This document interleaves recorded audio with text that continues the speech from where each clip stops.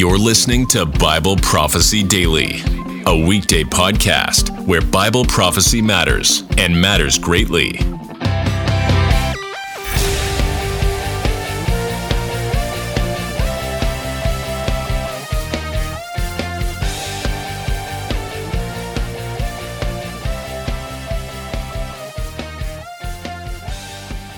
Hello, this is Marquis Laughlin. Welcome to another edition of Bible Prophecy Daily, the podcast that's here for you to build you up and to deepen your understanding of the end times and all things concerning the last days. Today is going to be interesting because I'm going to focus on King Solomon. Interesting character, but definitely high on my list of draft choices, as I guess I would put it, if I had the opportunity to ask someone about the end times. King Solomon might definitely make my top 10, definitely probably top 5, because God gave him an amazing amount of wisdom, and many scholars believe that he gave him wisdom that surpassed any other man outside of Jesus Christ. So what an amazing prayer he prayed to receive that wisdom from God. But what kind of insights can we learn from looking at Solomon and the way he saw creation, God's work, man's work? What kind of insights can we look at and apply? Principles that we can apply to Bible prophecy in the end time. So that's what we're going to look at today. Just a very interesting topic. I think of people, you would like to talk to about the end times, or you plan to talk to when you get to heaven. I think of Enoch. I want to definitely drill down on him, boy. Obviously Moses. These are people who have insight into what God's plan was. Daniel, a very impressive array of displaying that he understood the times and the seasons. He had a real grip on that. Remember, God gave Daniel, Shadrach, Meshach, and Abednego, all of them, wisdom and knowledge. It says God gave them a ton of wisdom and knowledge about all kinds of things. So whenever you read that in the scriptures, you got to think, wow, who is God giving this wisdom and knowledge to? Let's find out what they think about things, and at least be trying to apply their principles to get a better understanding of what we're looking at. So hopefully that's what this will do to you. I want to give you a little background on King Solomon.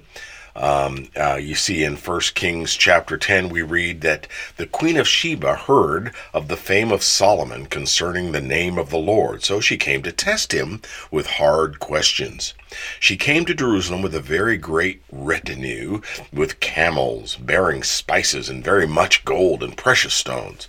And when she came to Solomon, she told him all that was on her mind, and Solomon answered all her questions. There was nothing hidden from the king that he could not explain to her. And when the Queen of Sheba had seen all the wisdom of Solomon, the house that he had built, the food of his table, the seating of his officials, and the attendance of his servants, their clothing, his cupbearers, and his burnt offerings that he offered at the house of the Lord, there was no more breath in her. And she said to the king, "The report was true, that I heard in my own land of your words and of your wisdom, but I did not believe the reports until I came, and my own eyes had seen it. And behold, half was not told to me. Your wisdom and prosperity surpassed the report that I heard. Happy are your men, happy are your servants who continually stand before you and hear your wisdom. Blessed be the Lord your God, who has delighted in you and set you on the throne of Israel.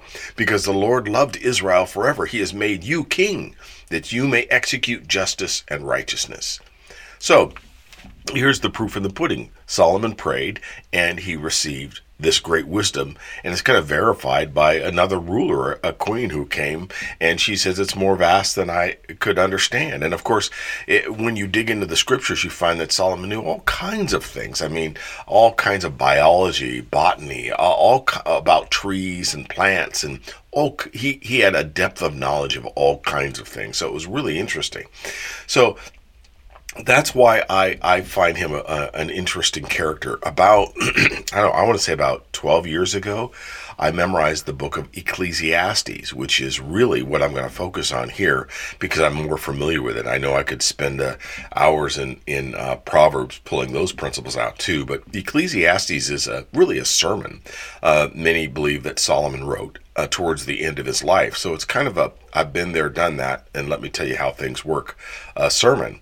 And very much, very deep, lots of truths in them. People ask me, what's the most difficult book of the Bible you've memorized? And Ecclesiastes may be the most difficult. Revelation is definitely difficult, but it's pretty close because Ecclesiastes, Solomon has some really deep thoughts in it that have repercussions for how we understand God's world and creation and God. And so you have to digest those. And, this is a smart guy. So you're trying to understand what he really said and really meant by what he said and where he was coming from. So there's a struggle there. But I have gleaned some things out of the book of Ecclesiastes that apply to the end times. They have an indirect reference, or they show that Solomon had an understanding, a picture of the big picture. And that's why I love this book as a choice to try to figure out how he saw God's story and from the beginning to the middle to the end. So that's what we're going to do. Chapter 1 of Ecclesiastes, the famous verses where Solomon has just said everything's meaningless, and then he says in verse 9, what has been is what will be, and what has been done is what will be done, and there is nothing new under the sun. He goes on to say in verse 10, is there a thing of which it is said, see, this is new? It has been already in the ages before us. There is no remembrance of former things, nor will there be any remembrance of latter things yet to be among those who come after. So what he's saying is, you think something's new?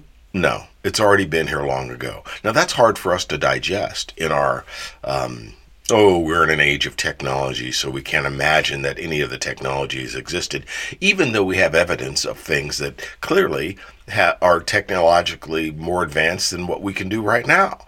There's plenty of evidence of things. I mean, the pyramids stick out pretty obviously, but there are tools, all kinds of things that have been found, uncovered, that display technology of an era that we have not yet experienced. And so Solomon's saying, hey, there is nothing new under the sun. It is repeating. And remember, he's making this statement after he has said, look, things just, the sun goes around and round, and the waters return to where they come from. The rain falls, the water returns. He's pointing out cycles, the cycles of the wind, the repetitiveness of things of time. And that's a really good understanding that God is sovereign and that he has fixed things in a way that they revolve. It's almost clockwork in its nature. And we forget how quickly we forget everything, and then it repeats again. So just that's a big picture thing that we need to remember to add to our understanding of God and time and the timeline we're on. He goes on to say in verse 14 and 15 of Ecclesiastes chapter 1, he says, I have seen everything that is done under the sun, and behold, all is vanity and a striving after the wind. Verse 15 says, what is crooked cannot be made straight, and what is lacking cannot be counted. So here's a reference literally to the futility of man trying to do something on his own when he is in a broken system. Adam has already sinned. Solomon is looking at that and going, we can't straighten out mankind. Only God can. So we can't add anything to what God has done, which is another, he says in another verse that you can't add anything to what God is doing. God does it so that men will revere him. And so that's a profound statement about God's sovereignty. I know we'd like to think that what we're doing or what we do is more important than it really is, but really only what God does will last, and only what God does is important. And we have eternity in our hearts. We have a sense of it. That's what he says. God has set eternity in man's heart, but they cannot fathom what God has done from beginning to end.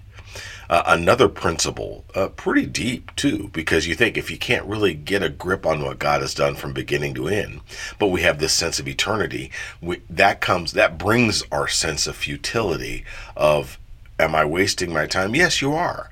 And that's kind of the point of Ecclesiastes, is that you can't do anything that's going to last forever. Only God can do that. And the only way we can satisfy our thirst to try to want to do something forever. Here's a guy who did everything that anybody would want to do or have to accomplish. But the only way he can satisfy that thirst isn't through things he's doing and accomplishments he's making. It's through obedience to God. Because when we obey God, we get to join with him in his work, and that's what creates something that lasts forever. And that's what satisfies that thirst. God working through us satisfies our thirst, our need to accomplish something meaningful. And that's really what he's saying. So pretty amazing. He says, there is a time for everything and a season for every activity under heaven. Now, you know these verses. And he goes on to say in chapter 3, all of the time references. What's amazing about Ecclesiastes chapter 3, this times and seasons section, he goes, there's a time to be born and a time to die, a time to plant and a time to uproot. And he goes all through. He gives us 14 different times for different things. And of course, he ends with a time for war and a time for peace. And if you look at this list of 14 different times or seasons, you'll find that they actually are an outline, a pretty detailed outline of the 7 days of creation, the creation account in Genesis chapter 1. And so he really is giving you a big picture of the big picture. He's drawing you a sketch of what he has understood to be what God is doing, what's going on. Pretty profound. You can look at it. I encourage you to go to chapter 3 of Ecclesiastes and compare that to the creation account. And knowing that God is going to rest. There's a time for war and a time for peace. He's going to rest on that Sabbath day. The millennium, that's the kingdom of God. He's going to rest, and he's only going to struggle with man for a period of time. It's pretty amazing. I mean, it's amazing that he had this big picture, but we can glean from that? That's the important thing. A big overall outline of what God's up to. I just yearn for that for folks, because I know, especially in the prophecy circles, we tend to get wrapped up in really the details and the minutia, and focus in on maybe one little thing here or one little thing there, and it's great to know those things and to understand them better. But I think it's very important, and perhaps overlooked in its importance, to have a big picture, macro view of what God is doing, because that really builds your confidence in his word and in his faithfulness and his character. Here's Ecclesiastes 3:14. I mentioned this before. He says, I perceived that whatever God does endures forever. Nothing can be added to it, nor anything taken from it. God has done it so that people fear before him. And then he goes on to say, that which is already has been. That which is to be already has been. And God seeks what has been driven away. See, here's an interesting concept, and it's also found in Isaiah. Isaiah, I think it's chapter 10. I'm not sure the reference, but there's a verse in Isaiah that says that the Lord God does nothing without first revealing it to his servants, the prophets. And that's pretty profound. Nothing. He doesn't do anything without first telling. So he's told his servants, the prophets, everything he's going to do beforehand. And where do we find that? We find that in the Genesis account, the first few chapters of Genesis. The creation account tells the whole story of man, literally, as God's creating the earth. He's telling you what's going to happen in every age of man's history. And it's what an amazing thing. And here's Solomon in Ecclesiastes confirming that. He's saying that God made everything all at once. It's already existed. We know our names were written in the book of life before the creation of the world. Before the world was created, we were already planned, and all of the works we were going to do God already thought of them. They already existed, and it's just coming around to being revealed to us. It's a whole different way of looking at God's story, and I call it's very much like a script, because you have a script, you have the director, the writer, producer, or whatever, and he can stop and go on any page and go back and forth and look at it and reread it. But for the characters, they're on one page, and one day he writes it, but the characters, they're still on the page until he films it, puts it up, and then brings it to life. So it's kind of a different way of kind of out of the box way of looking at our existence. I love Solomon. Now, one of the interesting things about King Solomon is that he's really the only Bible character other than the Antichrist himself that is associated with the number 666. In 1 Kings chapter 10, verses 14 through 15. Let me read that to you. Now, the weight of gold that came to Solomon in 1 year was 666 talents of gold, besides that which came from the explorers and the business of the merchants, and from all the kings of the west, and from the governors of the land. So he was getting 666 talents of gold every year in revenue that was coming to him. And why that number, and why do we see it popping up again in Revelation? It's only in one other place in the Bible describing the number of people that were in a tribe when they returned from the Babylonian exile.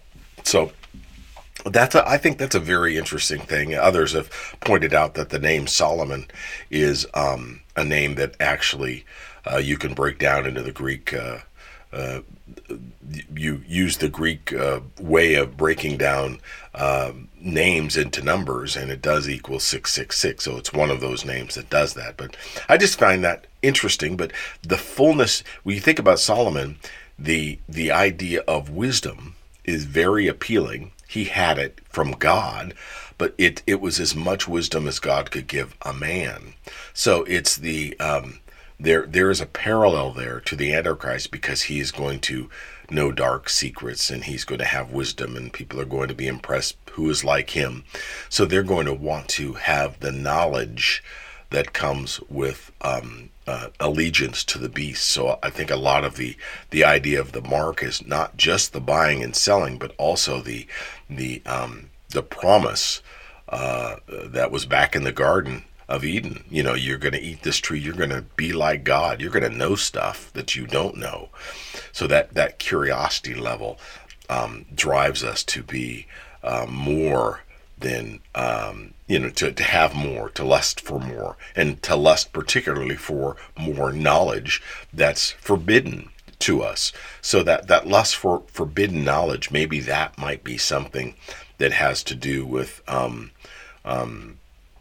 the number of the beast, and it being associated in some way with Solomon. Who knows? But the fascinating things, there's so much more here that I could break down for you. I just don't have enough time.